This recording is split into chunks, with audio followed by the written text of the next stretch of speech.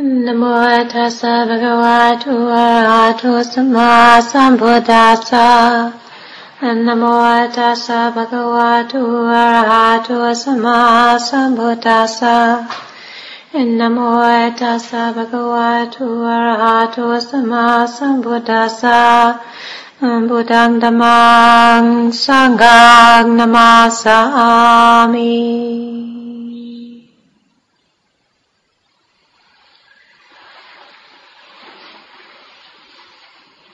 So sitting up here at the front near these flowers, I've watched them, the buds open and the ants come, and now some of the petals are falling.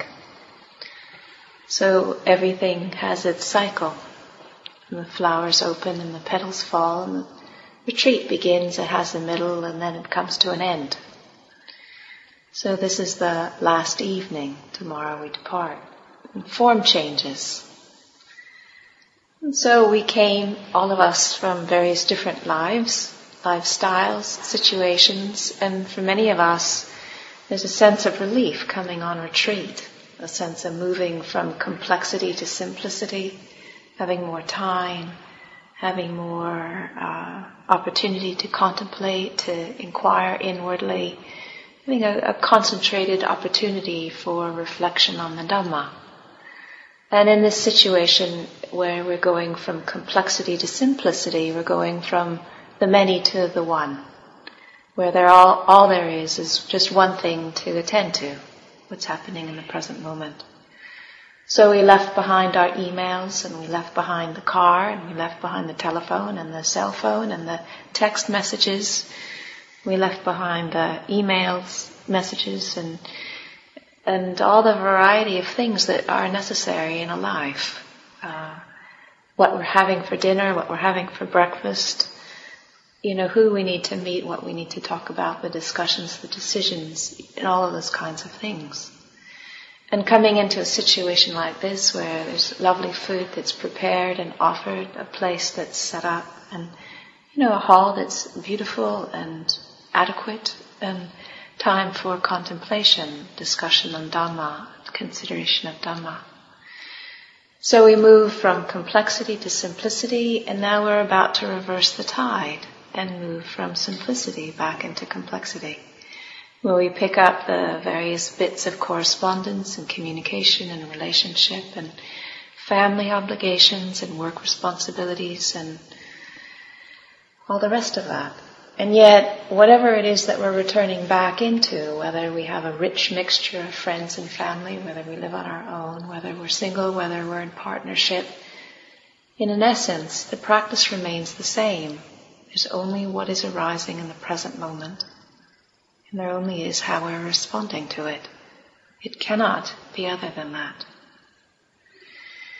And so what's helpful to remember after a period of time like that is that, this is one half of the retreat. And the second half begins tomorrow. The second half begins where we are able to challenge our assumptions and conditioning and patterning and get a sense if the depth and the insight and the understanding that we have allowed to develop and bear fruit has some application and relevance in the rest of our lives. So we can see whether the second half of the retreat has some application or relevance to the first half of the retreat.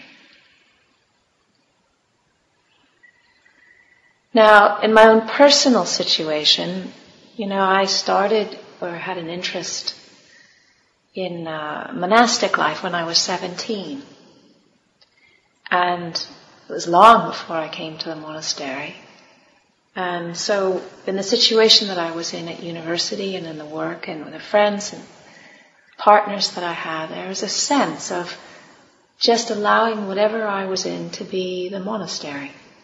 Because I had a deep understanding that whatever I was committed to would be an opportunity for practice, for opening the heart, for understanding, and for release. And so I would talk about it in that way with my friends, that my world was my monastery. This was long before I became a nun. And then after a period of time, 9 or 10 years, I ended up coming to the monastery, and then the monastery became my world. And the people and the relationships and the communications and the complexity was held within the context of being in the monastery, and that was my world. And after another stretch of time, about 10 years, I left the monastery, and I was traveling as a nun in the world. And again, the world became my monastery. So I still had the precepts of a nun, but I didn't have the container of the monastery. I wasn't around other monastics. I didn't have regular opportunity to hear teachings. There wasn't a monastic community to refer to or to have any sense of identity as belonging with. In terms of my daily associations, it was rare that I saw people of robes.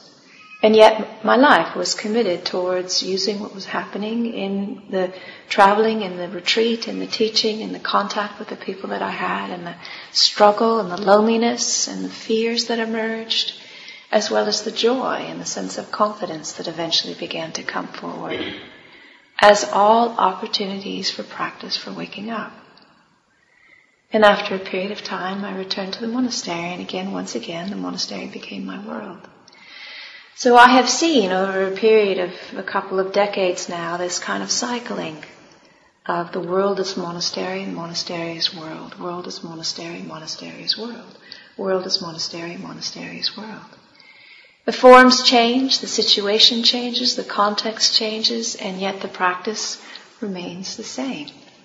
Being present with what's arising and responding to it, opening around contraction, finding some space around grasping, and feeling things here.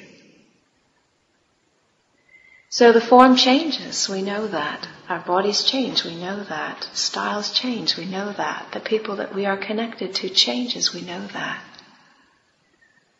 And yet the practice remains the same. What's happening right now? And how am I responding to that?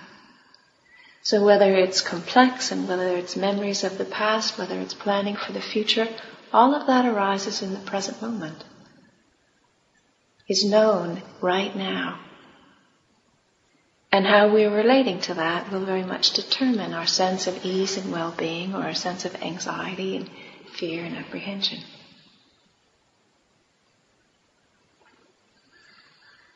So we're about to shift gears. All of us are going to disperse. Some of us go to faraway places, some near places. Some people have traveled far.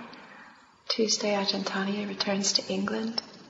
Friday, I leave. I spend some time in the States with my mother, and then go back to England. So there's a coming together and a parting, a coming together and a parting, a coming together and a parting.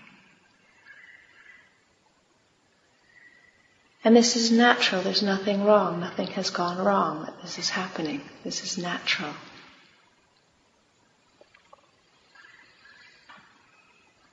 And with it, there can be a variety of feelings of joy or sadness or grief or gratitude or delight or fear, apprehensive, uncertainty, not knowing. And that's also natural. Feelings come. And they need to be felt. And one needs to open to the contractedness and resistance as well as the grasping. If only retreats could go on like this forever. If only. And if only thoughts arise in the mind and can be known, we can see our reaction to them. And then again they fall away. Petals on the flowers, they fall away.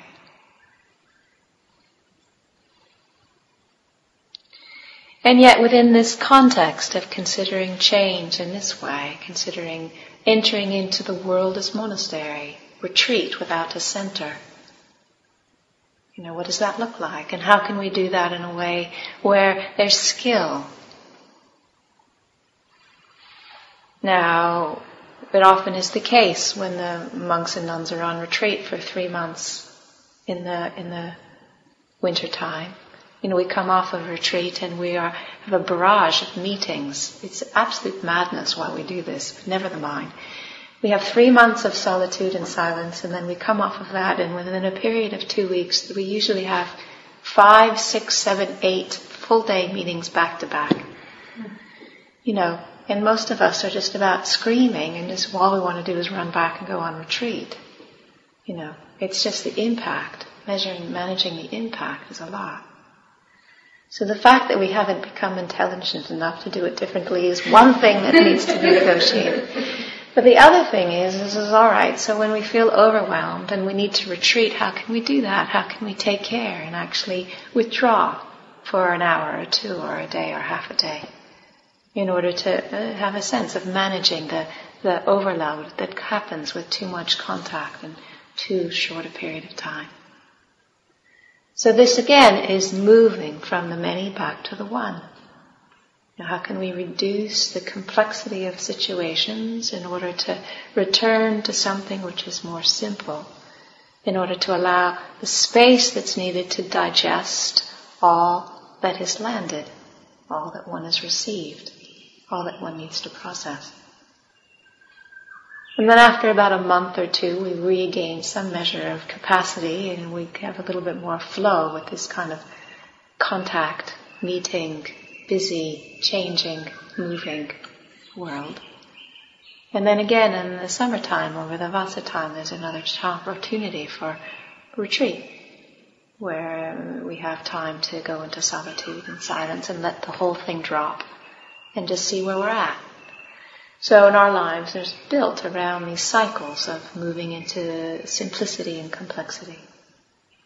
Every year, we have periods of time of about a month of solitude in the wintertime and about a month of solitude in the summertime, and unimaginable complexity in between, which may sound familiar, that we have to navigate through and manage and sometimes struggle with, how we don't feel we have the capacity to manage. So registering when we don't have the capacity is part of managing, actually, in a strange kind of way. And yet it's useful to consider, okay, so this being the case, what is helpful? So when we consider the kind of basic structure of lives in terms of the Eightfold Path or the 5 precepts, what's a way of looking at all of this that supports this movement from simplicity to complexity and back again to simplicity?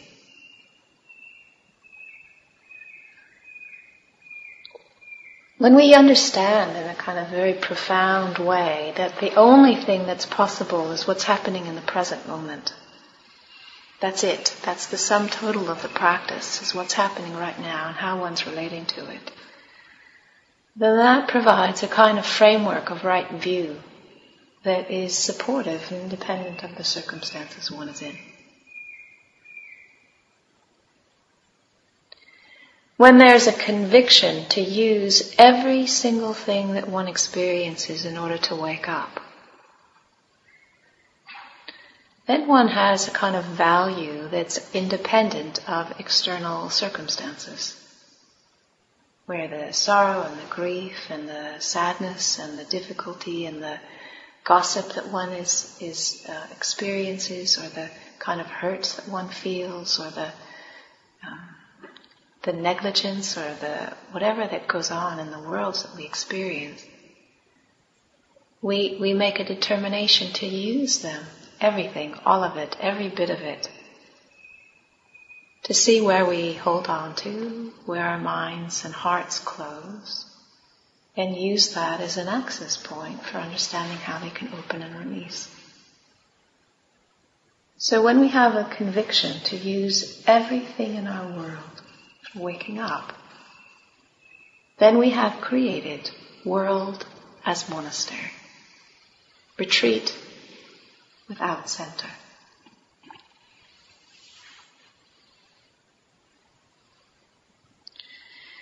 Within that, there's also effort that can be made, things that we can do, ways of living skillfully, ways of keeping the precepts that are conducive and supportive.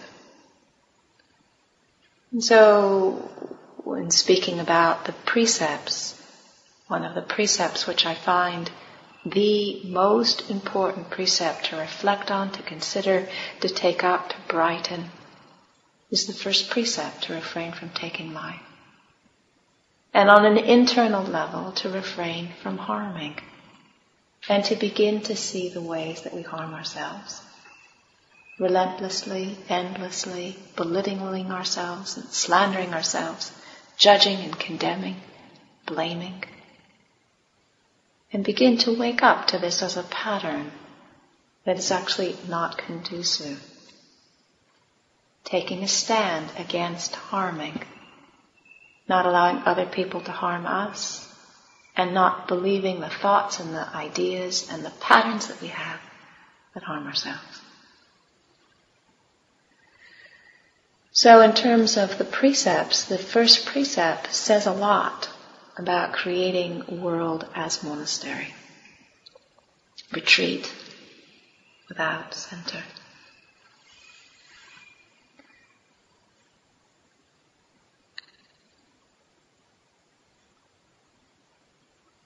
The second precept, not taking what is not given. Again, in this world of material objects, I don't know if that's so hard for people in terms of possessions and things and belongings. But I know for many of us, in terms of longing for experiences that we're not having, it's quite significant. If only my body didn't ache, if only my mind was bright, if only I had enough energy, if only I had 5 consecutive hours to sit still with no interruptions, if only I had absolute wisdom, complete concentration, perfect compassion, then everything would be fine and I wouldn't suffer. So we have a long list of requirements that will be needed in order for me to actually look at what's happening right now, see where the grasping is, and release it. And so when we can take the second precept as a mirror for our kind of ways that we delude ourselves, trick ourselves, pretend, imagine, that if we had everything that we wanted, when we wanted it, that would be the answer to all of our problems. And life is not that way. So this kind of taking on board the second precept as an internal reflection is looking at the immediacy of the present moment, that suffering ends in the way we examine where we are holding. Not in having everything we want and getting rid of everything we don't want.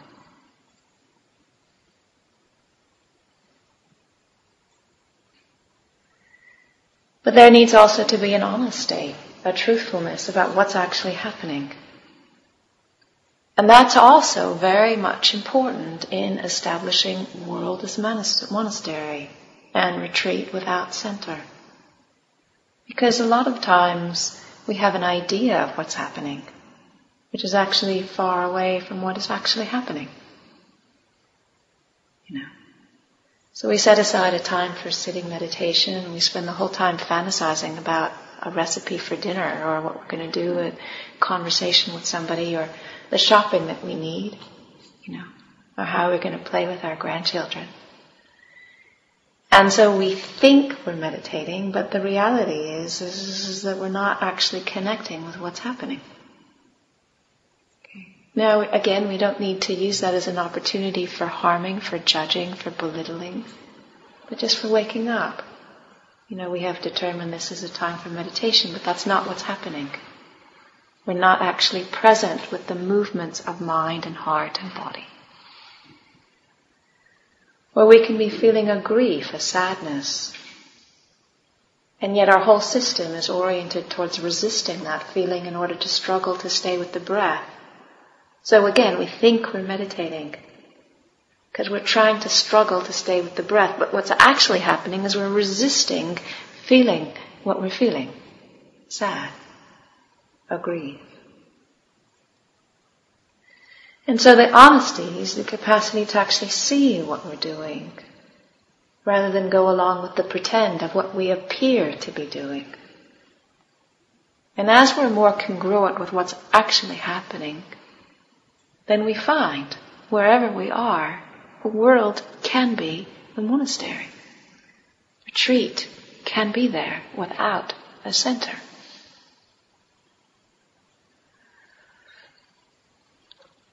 The third precept around sexuality is an interesting one, particularly in Theravadan tradition. It's a taboo subject, so nobody talks about it. When you enter on retreat, it stays at the door, doesn't come in the door. And when you leave the retreat, then that's everyone else's business, but again, nobody wants to say anything about it other than don't do anything unskillfully. Well, that's lovely. Good luck.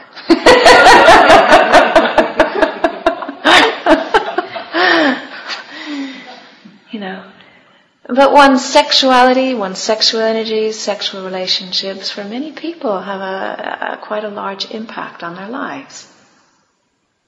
And if the whole thing is kind of reduced to don't do anything unskillfully, well, what does that mean? And how do you relate to that? And how do you actually bring that into the fullness of your practice? So this too is included in part of what you are opening up to in an endeavor to wake up. So whether you're married or celibate or single or whatever the situation is, it doesn't matter. These life forces are part of what it is to be human, need to be understood, and need to be brought forth into the mind of awakening. In partnership, it's a really profound exploration to see where friendship and kindness and caring and loving stop and desire takes over. Not as a judgment, but as an inquiry.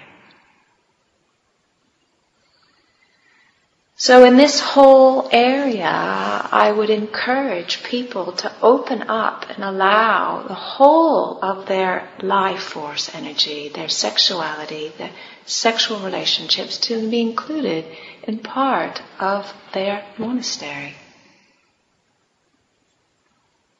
In whatever way that your precept commitment and your partnership commitment allows.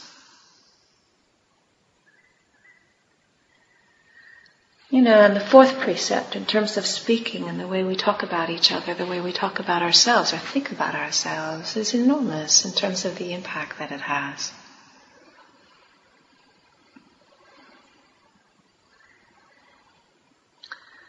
And so learning how to enter into the realm of communication in a way which is conducive, furthering, not divisive, harmful, dismantling of trust, is a big learning. I certainly didn't understand that. And it's taken many, many, many years of living in community and getting it wrong a lot before I've had a little bit more sense of how this whole thing works. Now, for myself, I value being able to speak with other people and just being able to offload. But one of the things that I've had to learn is that I have to choose those people very carefully. Now, if there's somebody who I trust very deeply, where I know that I can say anything in the whole world to and it doesn't go anywhere, and that their opinion or their feelings or their relationship will not change, no matter what I say about whomever, then I can speak with confidence in a completely unguarded way. But if that's not the case, if they don't hold confidence, if their opinion is swayed, if their relationships are changed by what I would say about somebody else, then I need to be considerably more discerning and discreet about what I say, so that it isn't actually harmful or have repercussions that I am regretful of afterwards. And finding these people, is not an easy thing. There are not very many people that I actually have that degree of competence with. trust and can speak that uncensored with. So some people I don't have an open sense of confidence with, but I can go to them and I can say, I want to talk to you and I don't want you to believe a single thing I'm going to say. So I can kind of present it in a way where it takes some of the need to be careful out of it, where I somehow take responsibility for the fact that I need to offload and that what I'm going to say is not to be believed. Yeah. So that I don't necessarily have to trust their own innate wisdom with it. I can actually help support that. And that also helps.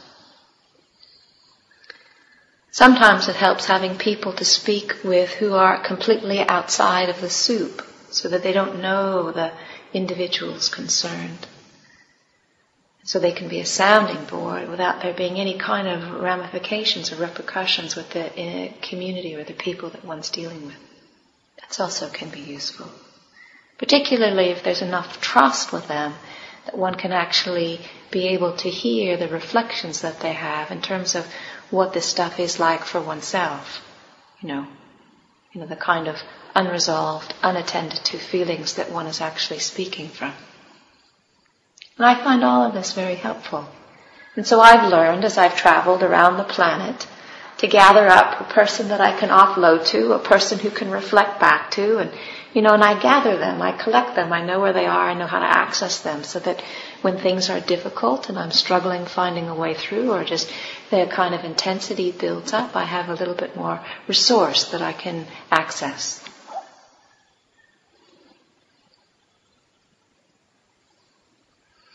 So learning to find friends, learning to build community, learning to find ways of communicating so that one can both release tension as well as maintain a degree of integrity are all efforts that one can make in creating situations that are conducive for practice unfolding the heart, opening, and the mind releasing.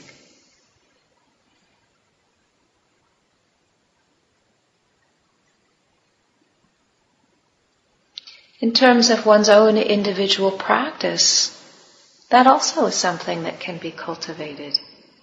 But it's helpful to cultivate it with an open mind rather than a narrow mind. People have an idea, you have to sit. Sitting is the only way you can meditate, and you have to do it for 45 minutes to an hour. Okay. Well, it's very narrow, that understanding. And if you're working in an office, or you're working at a computer, probably the last thing in the world that you need is to come home and sit. You've been sitting for 8 hours a day in front of a computer. So what's helpful is to begin to trust one's own internal wisdom and learn how to be responsive to what's actually needed. And so if you've been sitting still, maybe what you need to do is walking meditation, a very gentle mindfulness with movement meditation. If your system, one of my friends, she works as a physician's assistant in an emergency room situation at a teaching hospital, and there's a lot of impact and crisis and a lot of stuff that goes on, and some of the things that go on are heavy, and she just needs to kind of discharge before she can sit quietly. And for years she felt guilty that, if she did something other than just sitting, that somehow she wasn't meditating. And so one needs to learn how to trust one's intuition, that one isn't essentially evil and bad and lazy, but that actually one needs to learn how to trust that one's intuition often is responsive to what is needed, and not just trying to get out of something. For some people, Qigong or yoga or Tai Chi is really helpful to establish some connection with the body, or walking along the river, or in the bush, as a way of just allowing the heart and the mind to come together so that there's some kind of unification and congruence, so that as one does sit, one is able to be present, rather than forcing something that isn't actually working. So trusting oneself and developing a practice, but allowing the practice to be responsive rather than falling into some kind of a fixed view about how it should be. And then the voice says, yes, but what would the Sangha say? Would the Sangha approve? You know, the voice, the eternal voice of judgment. Would the Sangha approve? Well, at some point one needs to trust that the Sangha is resident within. And if the meditation is opening and the heart is releasing and relaxing, then that is where one needs to measure one's effectiveness by, rather than the sense of what is supposed to be happening.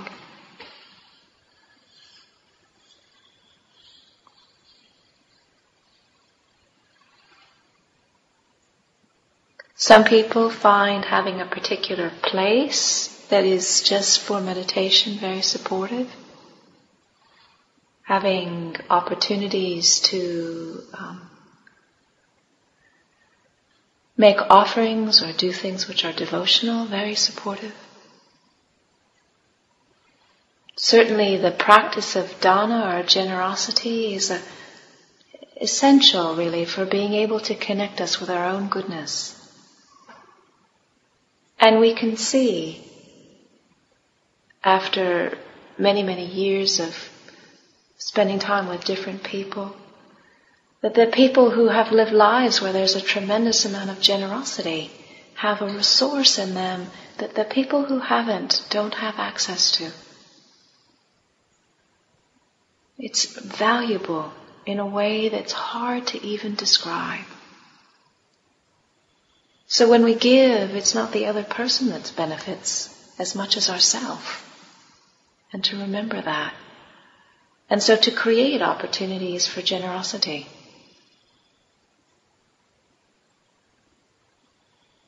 Think of them, be creative around them. And they don't have to be it doesn't have to be an enormous financial thing. It can be just a thoughtfulness or a flower or at the shrine or some kind gesture for a neighbor or somebody who's struggling a little bit. You know.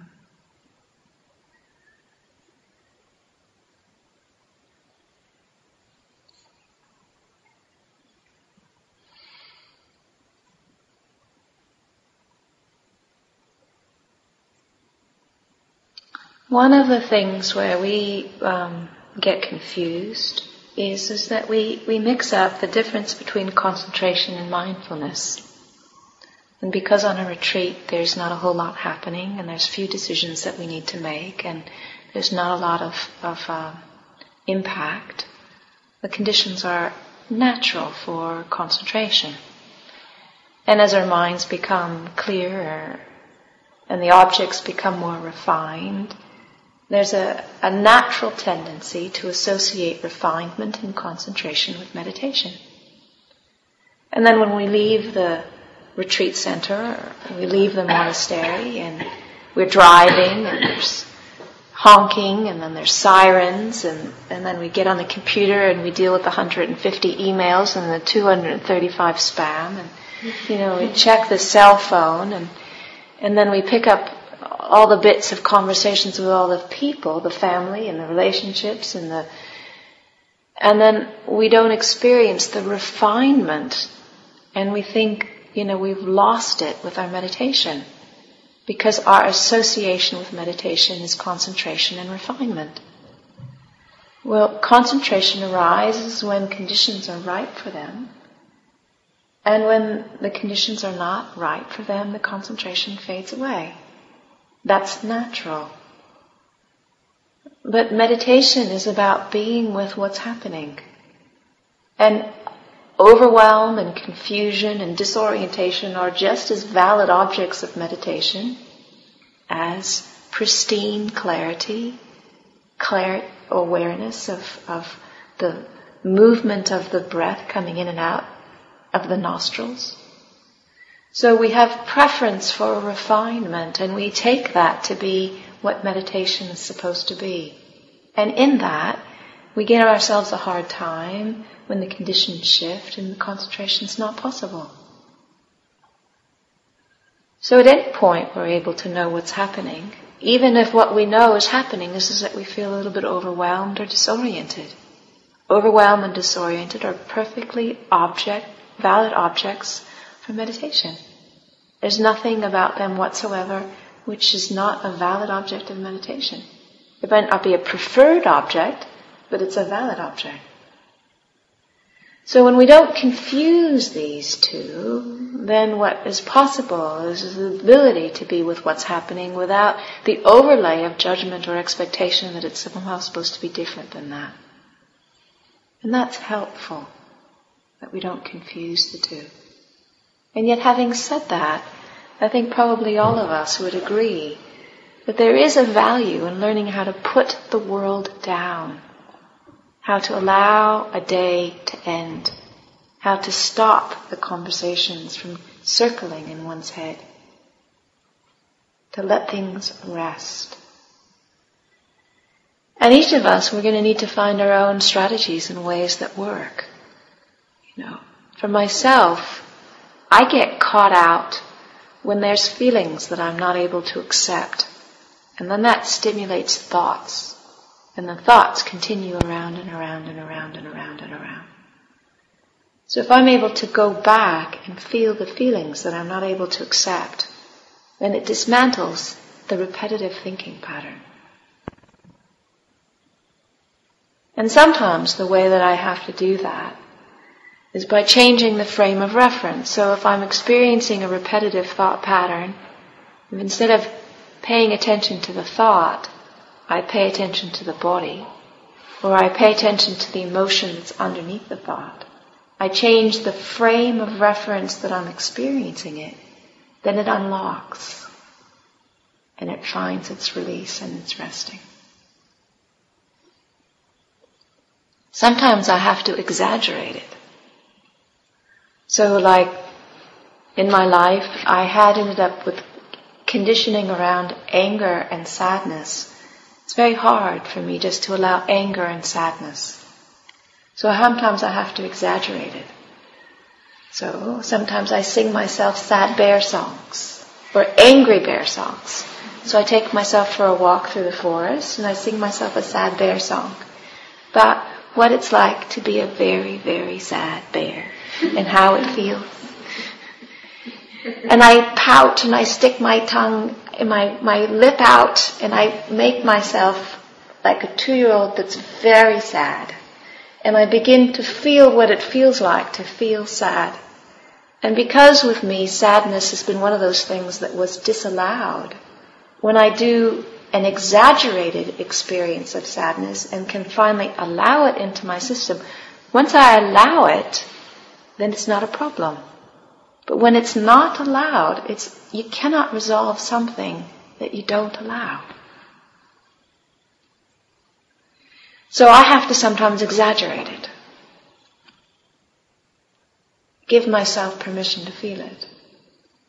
And when I do that, the whole thing can kind of fall apart. I can feel what I need to feel, and the whole thing can just relax. So each of us needs to find the stuff where we get stuck and the kind of peculiar conditioning that we have and find strategies that works to allowing it to come into balance and release. And I've needed to go beyond the stuff that's written. I've never seen anything in the Pali scriptures that talks about singing sad bear songs.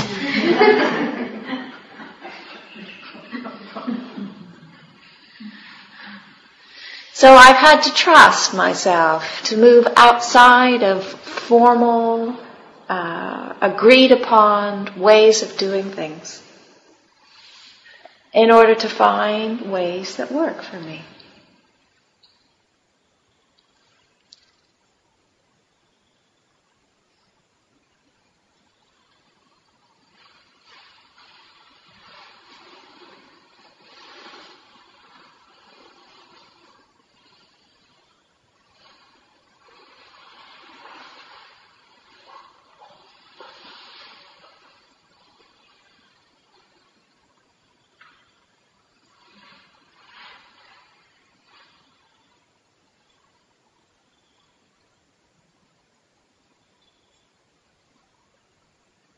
Another thing which I think is helpful, particularly since there's a lot happening in our worlds and sometimes it's easy to lose perspective, is to periodically come back to kind of basic questions. What is life for? What do I value? Because we can spend an awful lot of our time being completely engrossed in urgent, utterly unessential things and miss the non-urgent but very essential things.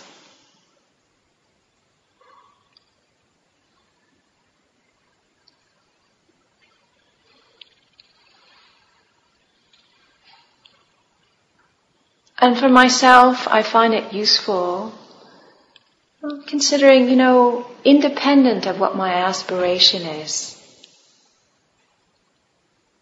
Do I value being a decent human being? Is that important to me? Independent of my religious aspiration or my aspiration to wake up, is being a decent human being important? If being a decent human being is important, what does that involve?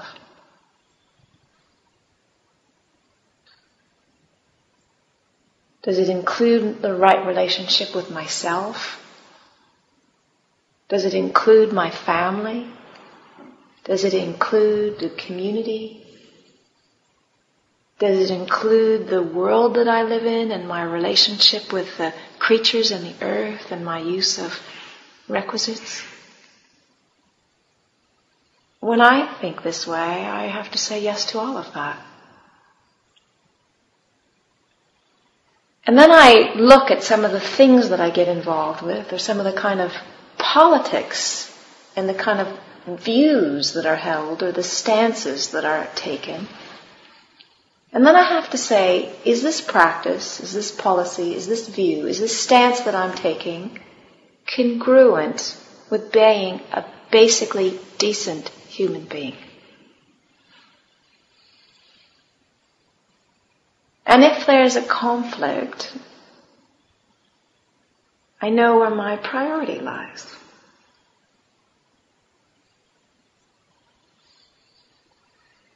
So I have undertaken that, whatever kind of religious aspirations I have and whatever kind of commitments that I have in a monastic life, that it not be in conflict with being a decent human being.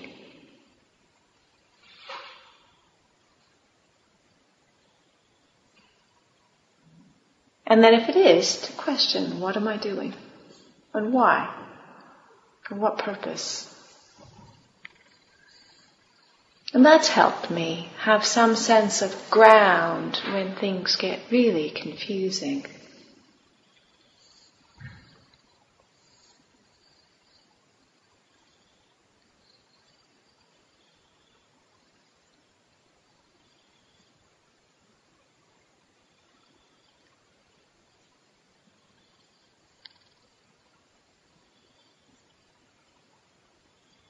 I think I'll close with 2 stories.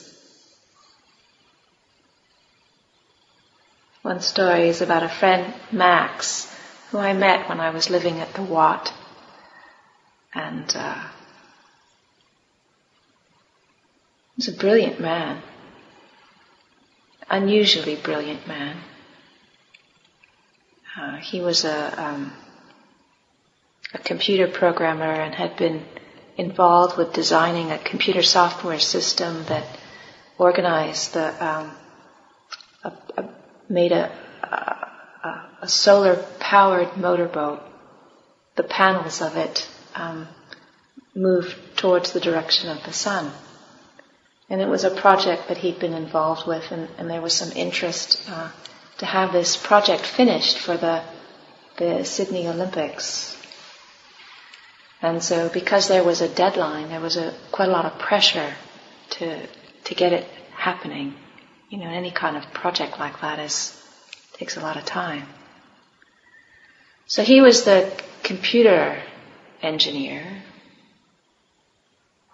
the software designer. He was the main person overseeing the construction of the boat, the outfitting of the boat. So he had a kind of mad year and a half preceding the Sydney Olympics. He was an avid meditator. He loved to meditate. And he had an aspiration to do this Nantien monastic retreat at the Nantien Temple south of Sydney.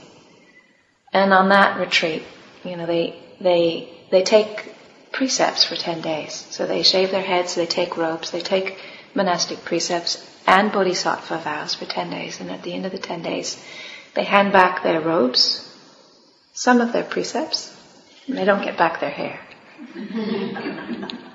So he'd been looking forward to this for a very long time. And the project was coming together enough so that he could actually go on this retreat.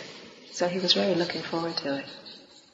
So Daphne was his wife and dropped him off, and he took his robes, he shaved his head, he took the precepts, he took the bodhisattva vows.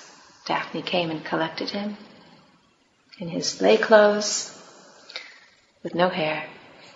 And they were heading out and they had to make a stop, and they made a stop and used the toilet. Blood. Everywhere in the toilet. So he went to the hospital. They did a lot of tests. He found out he had renal cancer. And it had progressed.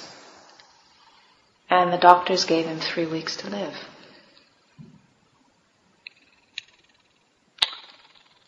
So he came out of this experience and he thought, I've got 3 weeks to live. What's important?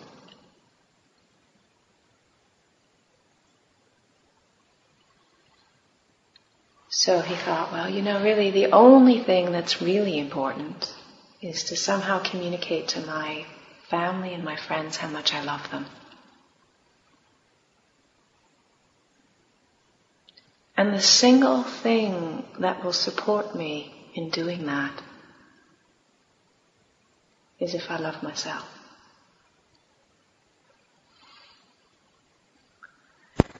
And somehow the mixture of his aspiration, the ripeness, the situation, the intensity, the pressure, the time limit. And it was as if the things that had blocked him from loving himself fell away. And he was just resting in this sense of love. And medical miracle after medical miracle happened, and he didn't die in 3 weeks. There was a treatment that he was eligible for. There was a surgery that the doctors were willing to do for him. There was special medicine that he was taking. The cancer had spread to every part of his body. It was incredible. It was in his spine. It was in his heart. It was in all of his organs. It was everywhere. And he was luminous, radiant, because something in him had on some very deep level gotten it. He wasn't going anywhere.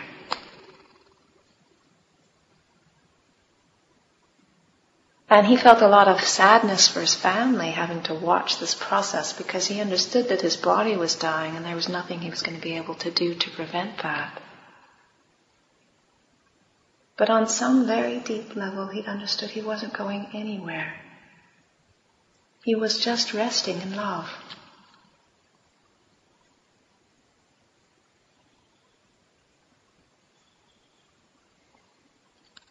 So it poses an interesting question for us, really. What's important? What's keeping us from loving ourselves? Completely.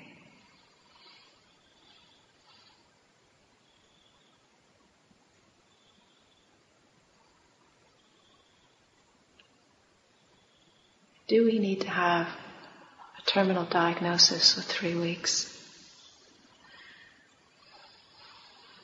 in order to see through some of that stuff.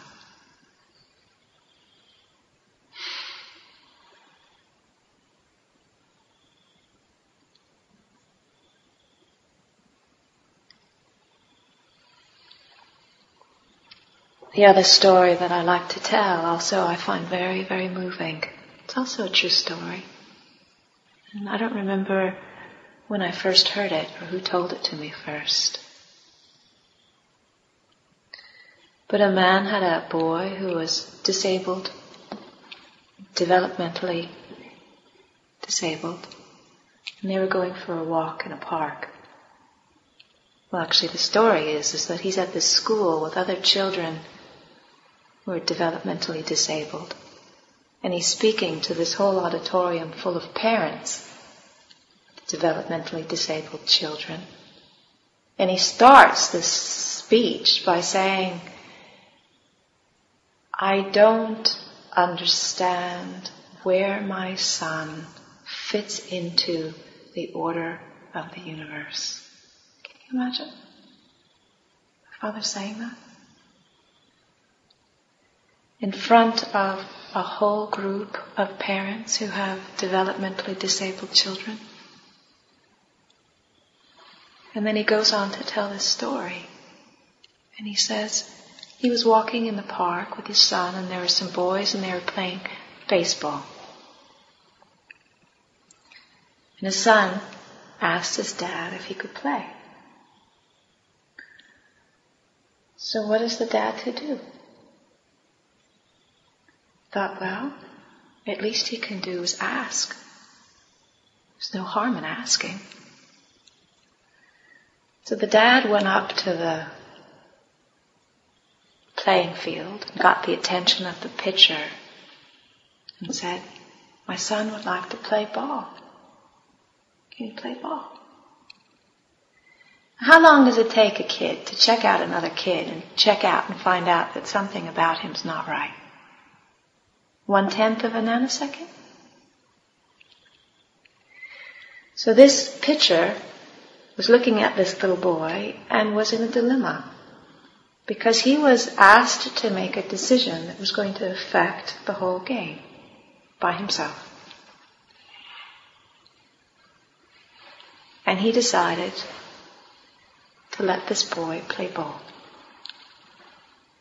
So they invited him on the team, and he was out in the field, and he had a baseball mitt on his hand. He was grinning from ear to ear, and he was on the team playing ball with the boys and absolutely delighted.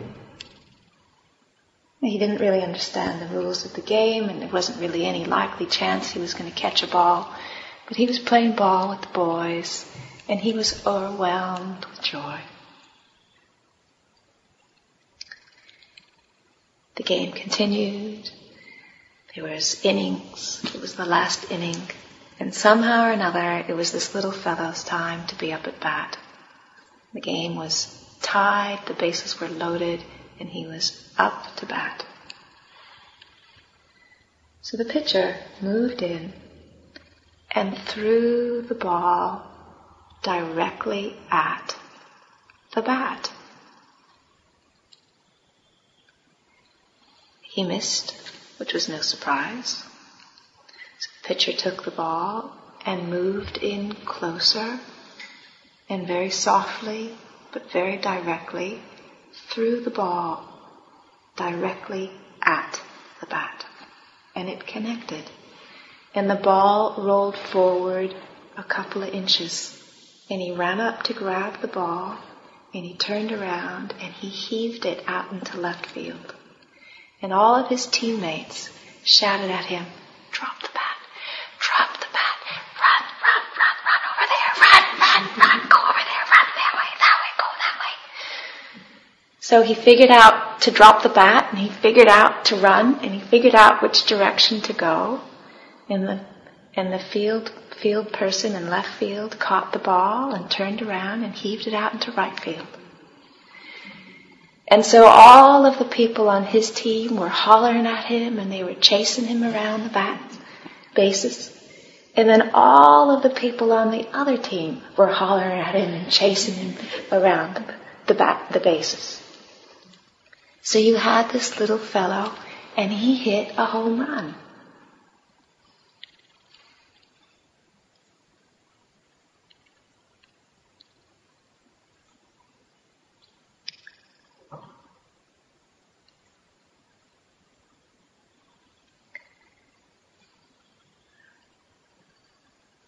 And the father of the boy was saying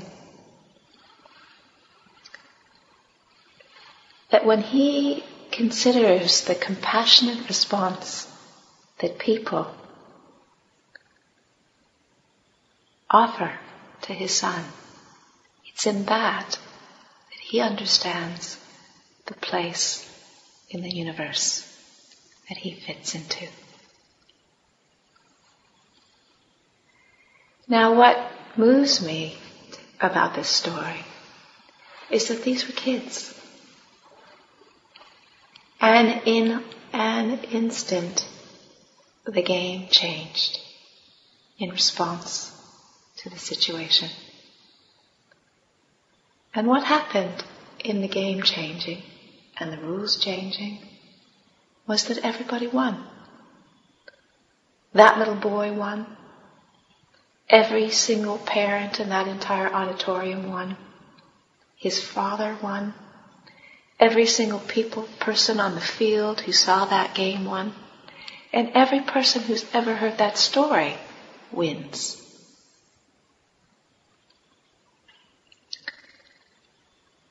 So it leaves us with another question. What game are we playing? And who's winning?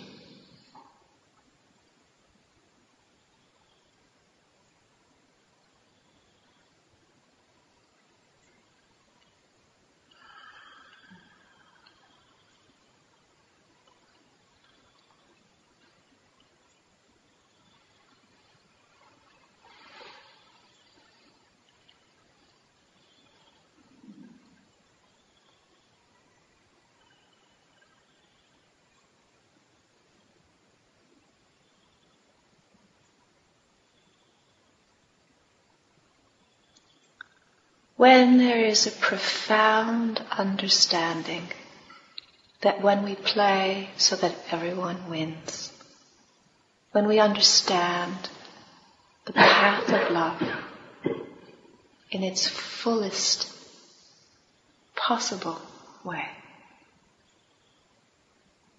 wherever we are, that is where practice is. We are living in the monastery. And we are on retreat, independent of whether or not there's a center or no center.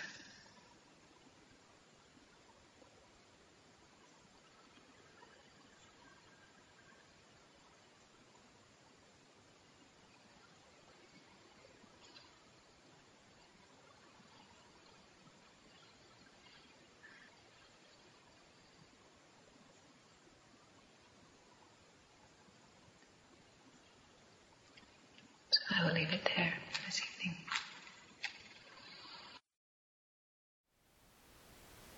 Thank you for listening. To learn how you can support the teachers and Dharma Seed, please visit dharmaseed.org/donate.